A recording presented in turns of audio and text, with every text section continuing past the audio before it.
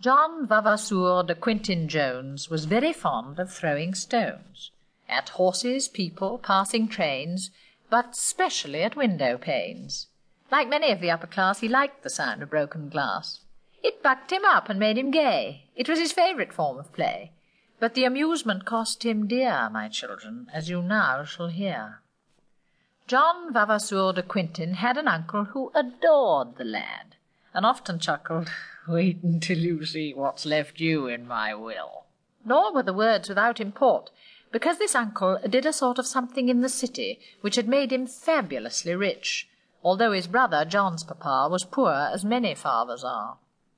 He had a lot of stocks and shares and half a street in Buenos Aires, but this pronunciation varies. Some people call it Buenos Aires.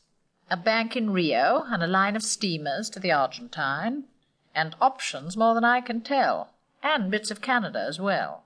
He even had a mortgage on the house inhabited by John. His will, the cause of all the fuss, was carefully indited thus: "This is the last and solemn will of Uncle William, known as Bill. I do bequeath, devise, and give, by execution mandative, the whole amount of what I've got. It comes to a tremendous lot. In season to devolve upon my well-beloved nephew John, and here the witnesses will sign their names upon the dotted line." Such was the legal instrument expressing Uncle Bill's intent.